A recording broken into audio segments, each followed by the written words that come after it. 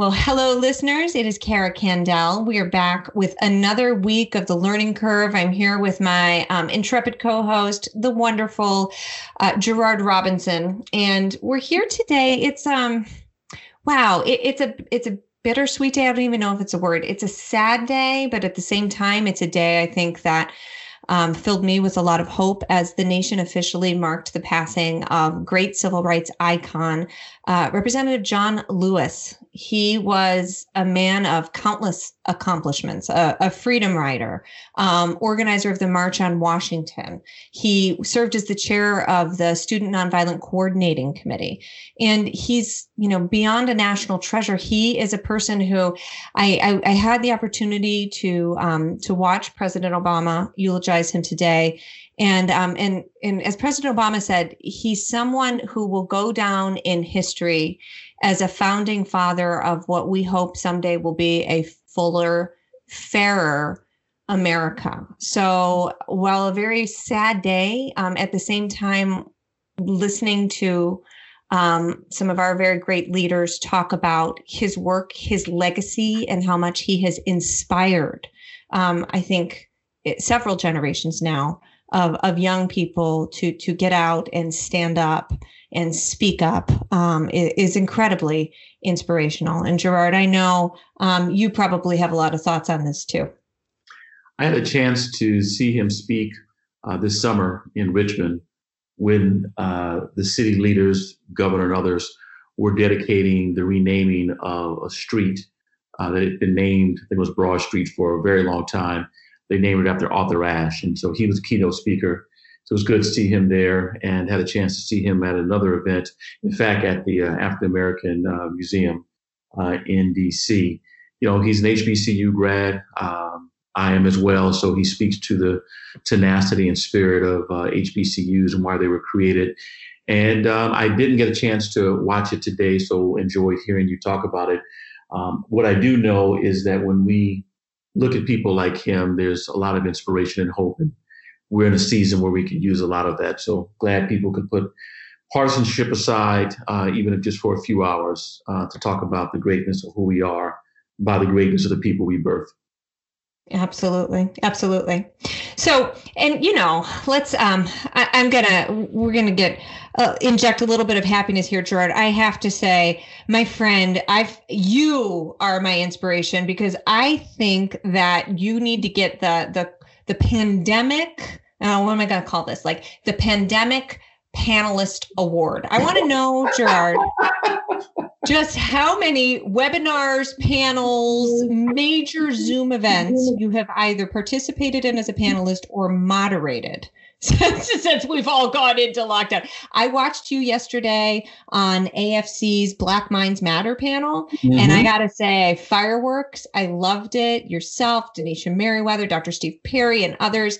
It was really great stuff, and also made me think a lot about, as I was watching John Lewis's funeral today, made me think about like the kinds of conversations we continue to have because of folks like him. So, but first to the question of exactly how many panels and what have you been thinking about this experience being panelist of the pandemic? I would say it's only 10. Oh, come on. No, I think it's only 10. Only. Yeah. Now, because we walk in the same circle, it may appear within our circles a lot, but no, I would say only 10. I've got, in fact, tomorrow will be 11. I'm speaking to a group of students at AEI for their annual Summers Honors Program. And I'm going to talk about the future of criminal justice reform. But yesterday's event was really good. And, look forward. In fact, you can actually see it. It's already online. And Denisha interviewed me a couple of weeks ago to talk about the history of Black education in the U.S. And so when that goes live, people can watch it as well. It was great. Senator Ann Duplessis was there. She was the author of the voucher law, or the law that created the voucher program in New Orleans. And she is a corporate executive, former chair of the board of LSU, and someone who's got a very unique personal story, having come from a family of educators, as to why she became a proponent of choice. Anyone who's listening to us right now, I mean, everyone on there is pro-parental choice. And as I said in my piece, that in no way means we're anti-public school. So it's worth listening to. Areas of difference, but that's what keeps things interesting. But I'm glad to know you think so much about me that I'm ubiquitous, but I would say it's just 10. No, I just think, my friend, and I mean this in all honesty, like, you're an awesome moderator. Like, you really bring it. And that is a special, special skill that very few people have. So I think you deserve, I jest, but only a little bit. I think you deserve props for your amazing paneling, but especially your moderating skills, which I always enjoy. And you're right. I love that the way you put it. We can be proponents of parental choice without being detractors of public schools. It's possible to hold two things in your mind at one time. I like to tell my kids. It's very possible. All right. But now I'm holding some other things in my mind. And the first one has to do with my story of the week. Gerard, do you know this about me? Have I already made this confession that I started off my career making standardized tests? No. Yeah, it's a deep, dark secret. I guess I just people. shared with the whole community. Well, it was like one of the coolest. I mean, it was a great learning experience. I did this right out of my first graduate school experience. I have a master's in anthropology, which a heck of a lot of good that did me. But realized that I needed a job soon after, and landed a job. This was right around 2001. So we were just learning what a standardized testing regime could be.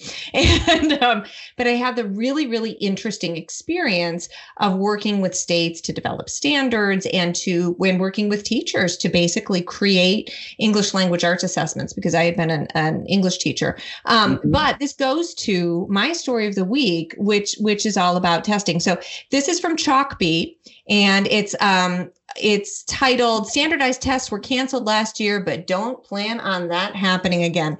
And basically what this article is talking about is, this push right now, as we all talk about reopening and what school's going to look like. Obviously, tests were canceled this year, but Jim Blue, Assistant Secretary, U.S. Department of Education, friend of yours, a friend of mine, he told folks at the Educator Writers Association Summit, not so fast. We are not making decisions yet about what is going to happen to tests next year. And yeah, thank you very much, because I'm thinking here, we're in the middle of this negotiation, it seems, when it comes to mainly, district schools around, hey, we have to make all of these decisions now about what could possibly happen in the fall or happen in the spring. And a lot of states and districts are saying, well, we have to cancel tests. Please don't cancel tests. Whereas those of us who have been at this for a while know that when testing serves the right purpose, it's serving the purpose of shining a light on how well we're doing. And there's a difference between, administering a test and holding folks accountable for those results, et cetera, et cetera. Tests, not perfect, but can be a really, really important tool. I'd also like to point out in this article that it quotes a union official, actually the president of the Massachusetts Teachers Association, Mary Najimy, saying that that if we focus on tests, we're somehow going to not be able to meet student socio-emotional needs. And again, I like to think we can hold two ideas in our head at once, Gerard. I don't see how one cancels out the other, because all of the good teachers I know, quite frankly, are constantly informally testing. And by that, I mean they are making judgments about where their students are, where they need to be, and how they are going to get them there. The kind of tests we're talking about are simply going to shine a light, I think, on whether or not districts have been helping students during this time and where learning gaps are occurring. And if tests go away altogether, I don't know where that leaves us, quite frankly. But I think you might have some different insights into this, because you've had a bunch of different positions in your lifetime that deal with testing. I support testing because I need to, as you just said, identify your developmental needs. We often speak of tests as defining your deficiencies, and that's a difference. Developmental needs means we identify what happened. Let's try to figure out what to do to help you. When you solely focus on deficiencies, you're telling people why they're not good versus how they can become better. It's a slight change in word, some semantics, but I think it's it's important. So I support tests. Do I think we test students too much? I actually say no. I think maybe we give too many tests right around the same time. That's for different reasons. But I support it.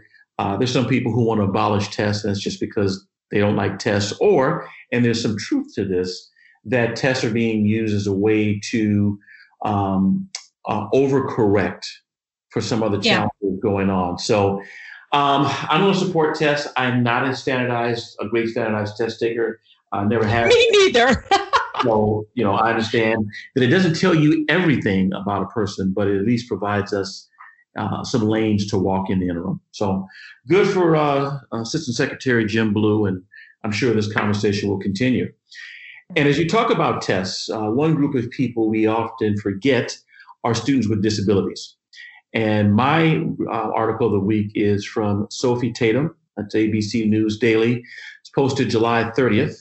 The title, Majority of Public Schools Have Physical Barriers That Limit Access for People with Disabilities. And they're relying on a recent report published by the Government Accountability Office. And it said nearly 2/3 of public schools contain things like inaccessible door handles, steep ramps, playground barriers, and others that makes it really hard for students with disabilities to fully participate in the schooling environment. In fact, according to our national survey, an estimated 63% of students in school districts have barriers that may limit access for people with disabilities in a quarter or more of those facilities. And additionally, we estimate that 17% of districts nationwide enrolling, get this, over 16 million students have one or more schools that are not typically attended by students with physical disabilities due to the number of barriers. Now, let's keep in mind that this is the 30th anniversary of the Americans with Disabilities Act. It was signed into law by George H.W. Bush. During his signing ceremony, he talked about this law playing a role in advancing the civil rights of people with disabilities, adults and children. ADA covers great ground, but then that later played a role, of course, that helps with students, IDEA and others. But I mention that because we have 6 million students in our schools who have disabilities, and those students have a number of challenges. Just a few days ago, I had a chance to speak with 4 people on a panel about education and the skills needed for people to thrive in our environment who have disabilities. And we identified that, 66% of African-American students with a disability finish high school, 76% for white students, 71% for Hispanic, 79% for Asian students. Now, while we're further along than we were, let's say, at the time, 30 years ago, when the bill was signed into law, there's still a gap because nearly 85% of students in high school without a disability graduate. And those who actually graduate, fewer than 10% of students with disabilities finish college. Our prison system, our jail system, filled with a number of people who have disabilities that weren't met before they arrived to prison or jail. And for a host of reasons, some places are meeting those needs, but some are not. So this is a real issue. It's only going to be, of course, exacerbated more because we are not in school now. And so, exactly. As I said during our conversation with the panelists, what about students with disabilities? I mean, some of them physically need to be in a room and with a person for a host of learning modalities. Technology alone, virtual alone won't happen. So that's my story. Yeah. And you're right, Jared, we can do so much better. I have to share really quickly that listening to you talk made me think about my 85-year-old mother-in-law who lived with her husband who needed assistance to get around for at least a good 40 years of his life. And whenever she lives in Argentina, which is a whole different story. They could do a lot better too. But here, when she would visit, if she perceived that a building or any place was not properly accessible for her husband, boy, would she find someone to talk to about it. I always thought everybody needs an advocate like that. But your point, too, is incredibly well taken about the current moment and how we need to attend to people with diverse needs and be thinking of them and putting their needs front and center. And that doesn't mean, I would say, that if we can't do something for someone, we shouldn't do it for anyone. But it certainly means that we need to think about, options. We need to think about the wide array of options that different people need in order to live their best lives and get the education they deserve. So it's a really compelling story this week. One follow-up plug, if you don't mind, for people who want to know more about people with disabilities and how to fight the stigmas and how to advance opportunity, go to respectability.org. Again, that's respectability.org. We're a national nonprofit organization that's going to focus to work with employers, entertainment leaders, policymakers, educators, and others to fight stigmas and advance opportunities for people with disabilities. I'm on the national board of directors and glad to be a part of the great work we're doing through our great leader, who's also a founder, Jennifer Mizrahi. Fantastic. We'll go there. Okay. Coming up, we're going to switch gears. We're going to, we've got a really interesting guest, Dava Sobel, and she's a prolific author, and she's going to talk to us about, we're going to get a little otherworldly here. She's going to be talking to us about Galileo, Copernicus, and the many people in their orbits, so to speak. So coming up right after this.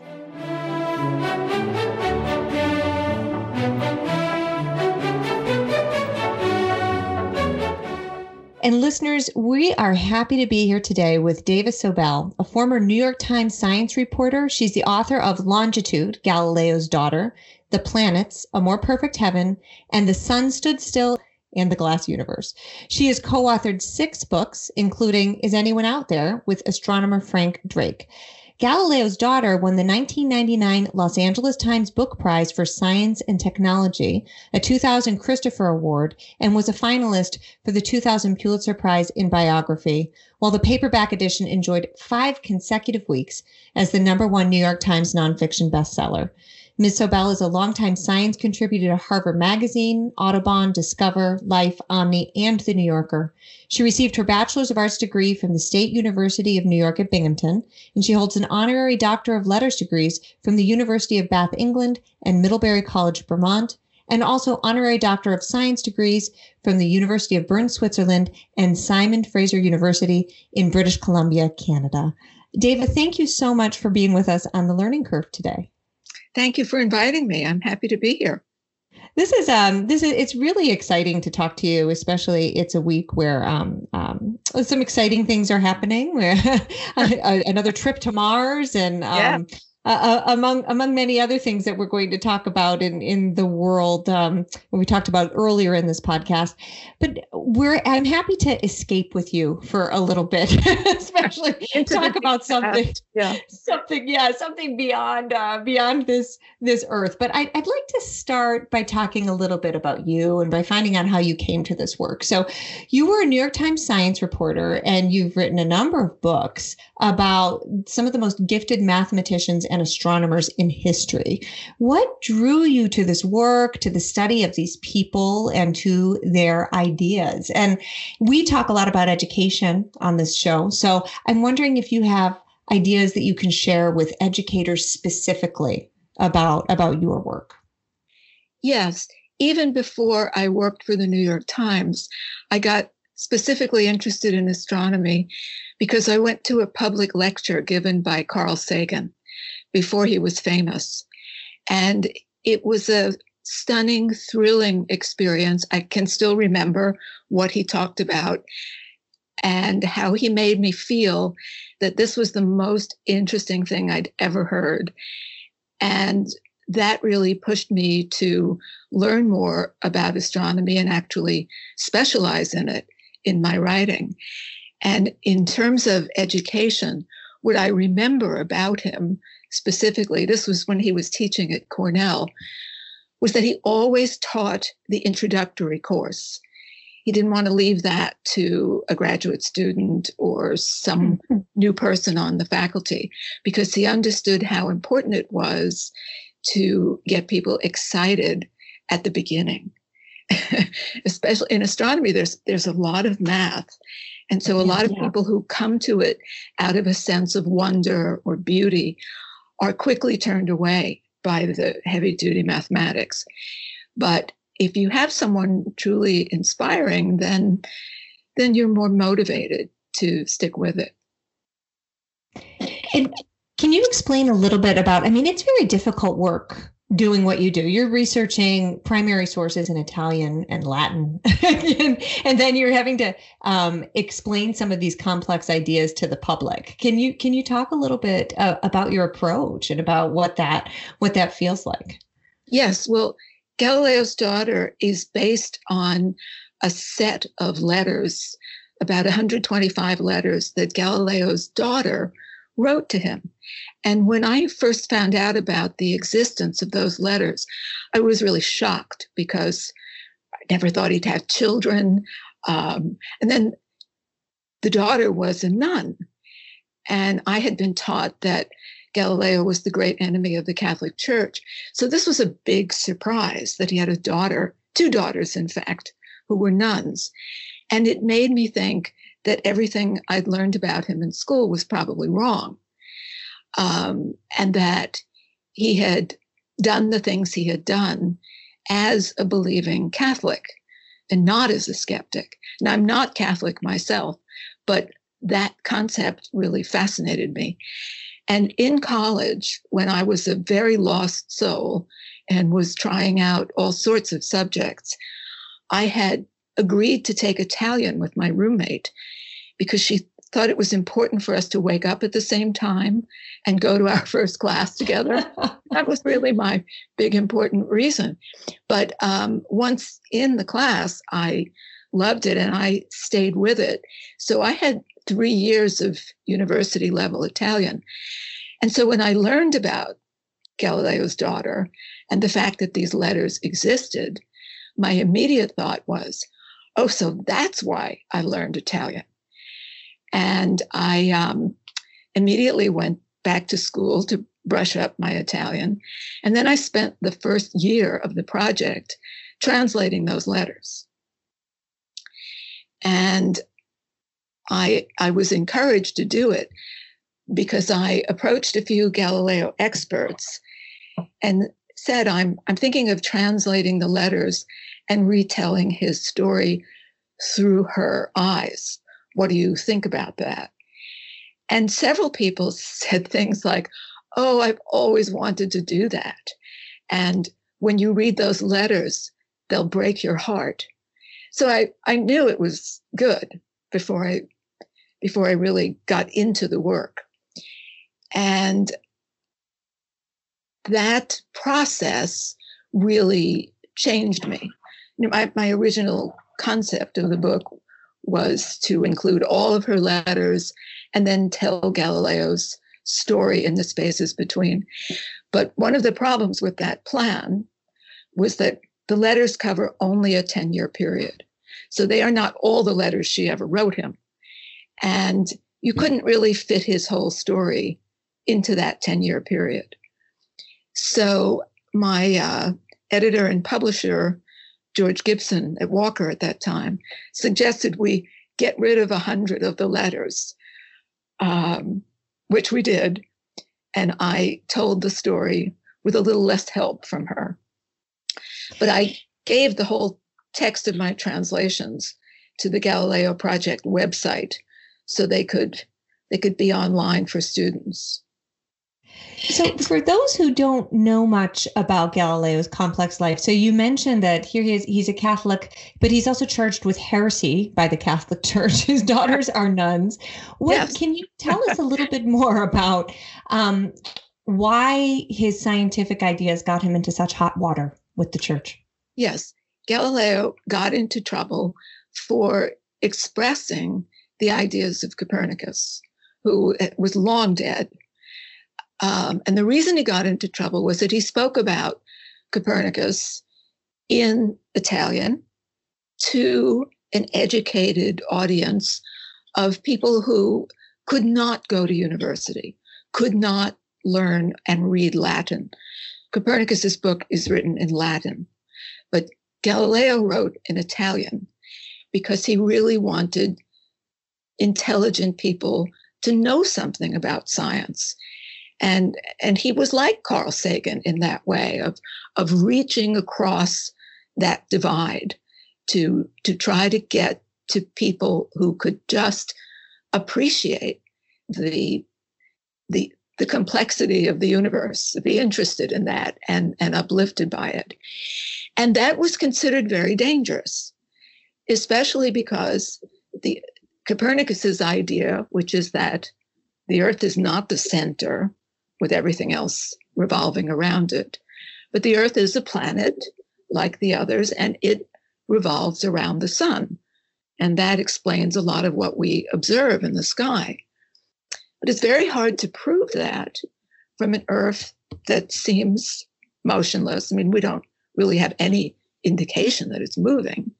And the Bible refers in several places to the Earth being fixed on its foundations, not to be moved forever. So what Galileo was saying publicly seemed to be at odds with religious teaching. And that's what got him into trouble. This is Gerard, and yes, it got him into a lot of trouble. Yes. We're thinking a lot about good trouble this week, but he got Yes, we are a lot. Yep. This is very fascinating to me as someone who studied philosophy, but more importantly, who's interested in people who do different things that seem odd at the time and yet revolutionary later on. And so your wonderful books of Galileo's daughter and letters to her father reveal the life of a woman previously hidden from history, Sister Maria Celesti. What is her life story? What was her relationship like with her very famous father? And how did your research discover such an interesting person? I actually found out about her while doing research for my previous book, Longitude, because Galileo was one of the people who tried to solve the longitude problem. And so my introduction to her was in reading a book about Galileo's work on problems involving time and timekeeping.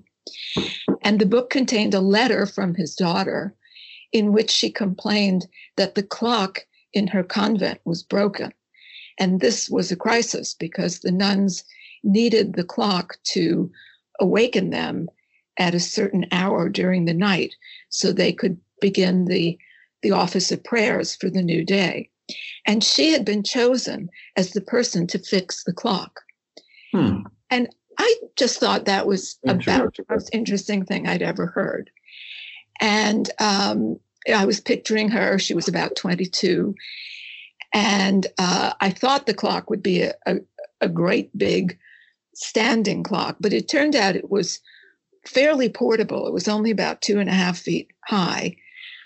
And so she had a correspondence with that father about what she was going to do to fix the clock. And she said in the letter, because if I don't get it fixed, these nuns won't let me live.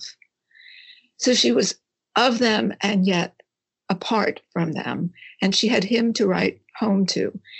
So that was the hook for me. I was hooked. I was hooked by the letter. The letter I first read had been translated into English for the purposes of this book about Galileo's work, which was called The Pulse of Time. And the author was Silvio Bedini, who was, of course, of Italian descent. So he had translated that letter.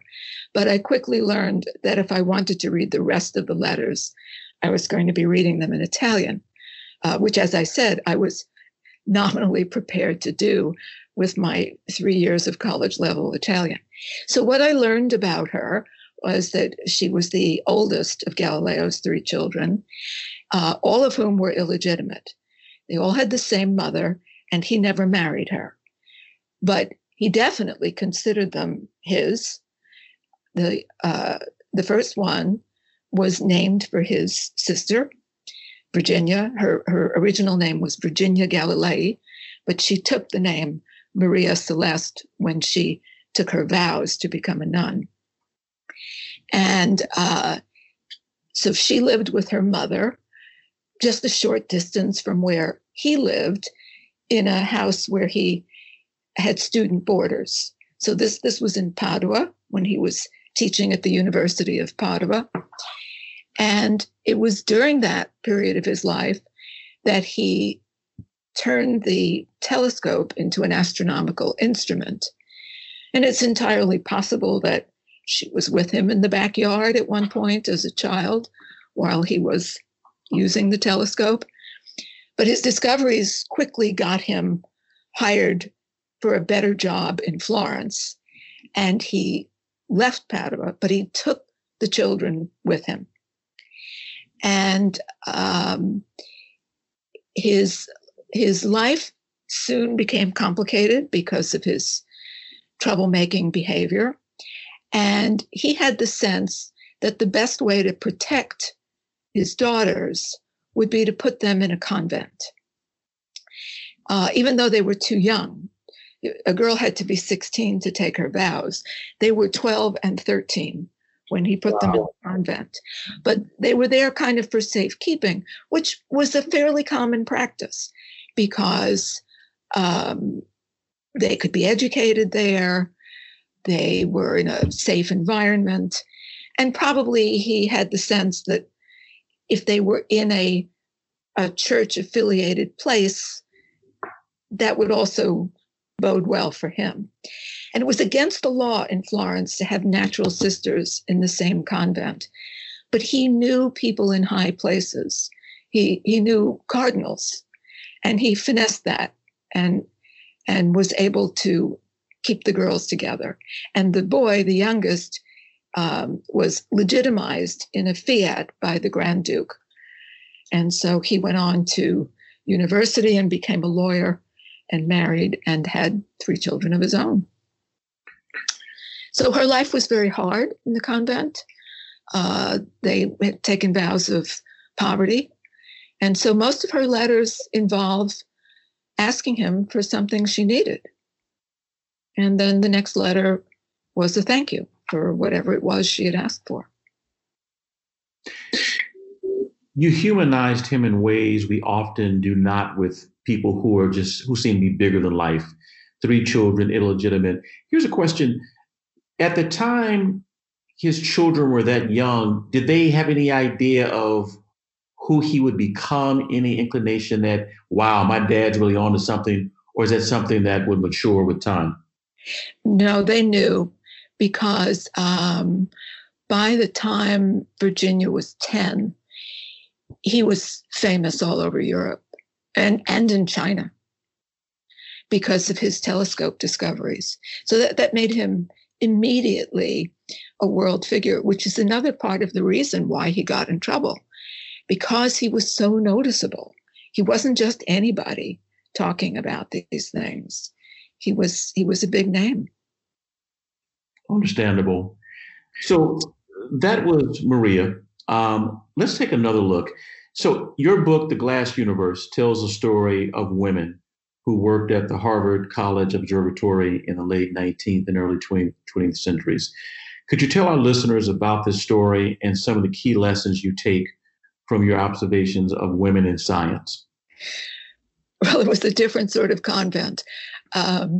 It was a time when astronomers realized they could take photographs of the heavens, and then the photographs could be turned over to people who would study them during the daytime. And these were photographs on glass plates, which is why I called the book The Glass Universe. And of course, it's also a play on glass ceiling, because a lot of these women, although they became very accomplished, and some of them also became very famous, they could not progress beyond a certain point because they were women, and certain avenues just were not open to them. But they made startling discoveries. They came up with a system for classifying the stars. One of them, Henrietta Leavitt, came up with an observation that made it possible to judge distances in space. And her observation is still used today as the basis of the astronomical distance scale.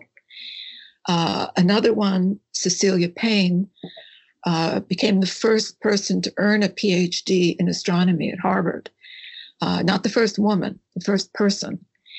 And she was the one who figured out that the universe is composed primarily of hydrogen and helium, and everything else is a much smaller fraction. Understandable. Will you grace us with reading from your work? I'd like to read one of the letters from Maria Celeste. So it's only my work in the sense of the translation. But this is a letter she wrote to him right around Christmas time. And I think it really shows the kind of love they held for each other.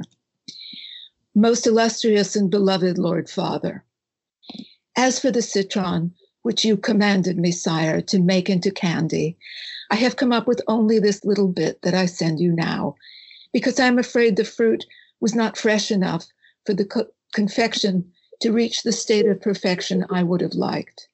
And indeed, it did not turn out very well after all. Along with this, I am sending you 2 baked pears for these festive days.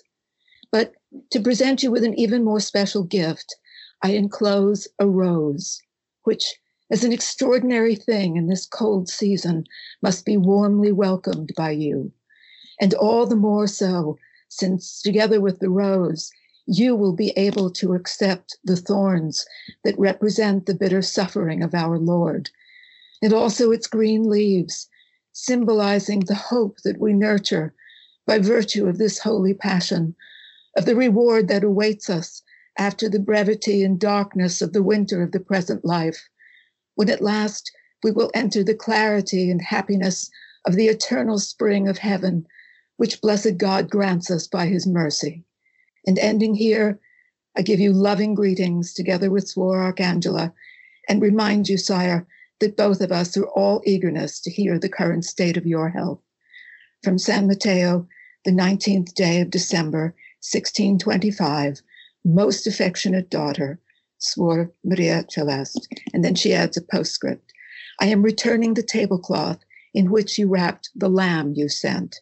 And you, sire, have a pillowcase of ours, which we put over the shirts in the basket with the lid. Wow, that's quite beautiful. And even in translation. So what a wonderful what a wonderful treat for us today.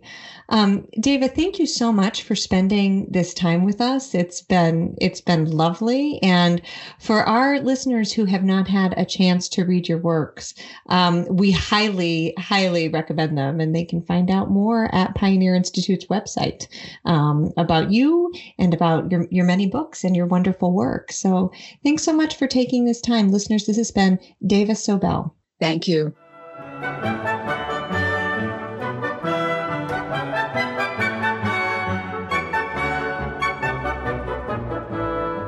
What a wonderful guest. And we are back right now with the tweet of the week. I think very appropriately, tweet is from the NASA Perseverance Mars rover, which, earlier this week went up on its way. And the tweet was, we're on our way to Mars, me and the 11 million names I carry, one home behind us, and a new home ahead. So that 11 million people, referring to the 11 million people who submitted their names to NASA's Send Your Names to Mars competition. And it also went up with a plaque honoring healthcare workers amid the pandemic. So pretty cool story, very appropriate for this week. And I don't know about you, Gerard, but I've been feeling lately, I was reading this, I was watching the story thinking, I want to go to Mars. I want a little getaway. That sounds like an okay place. Yeah, that's really beyond a staycation for us. But yes, I feel you. There you go. I know. And we haven't even talked about that. You, my friend, how has that staycation been going? Going well. We're going to do a round 2 in a couple of weeks. So we're making the best of what we can at this point and saving money along the way, which is good. Well, you are living your best pandemic life. Yeah.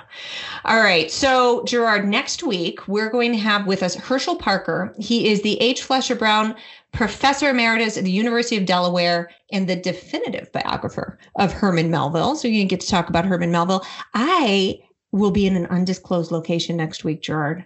I am taking my own pandemic vacation. No, it's not undisclosed, but I'm going to be somewhere where there's a lot of nature and very few people. and also very little Wi-Fi. And that is called the Upper Peninsula of this beautiful, beautiful state of Michigan. It's our own version of a staycation. I think I'm going to be wanting air conditioning and a shower when we're done.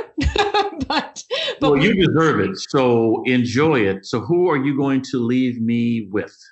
You next week are going to be with the great Carrie McDonald.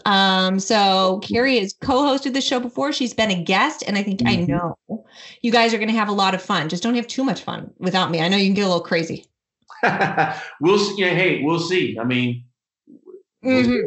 I will be listening and be back with you in just a couple of weeks. Okay. Until then, take care. Enjoy the rest of your staycation and, make sure you're celebrating something.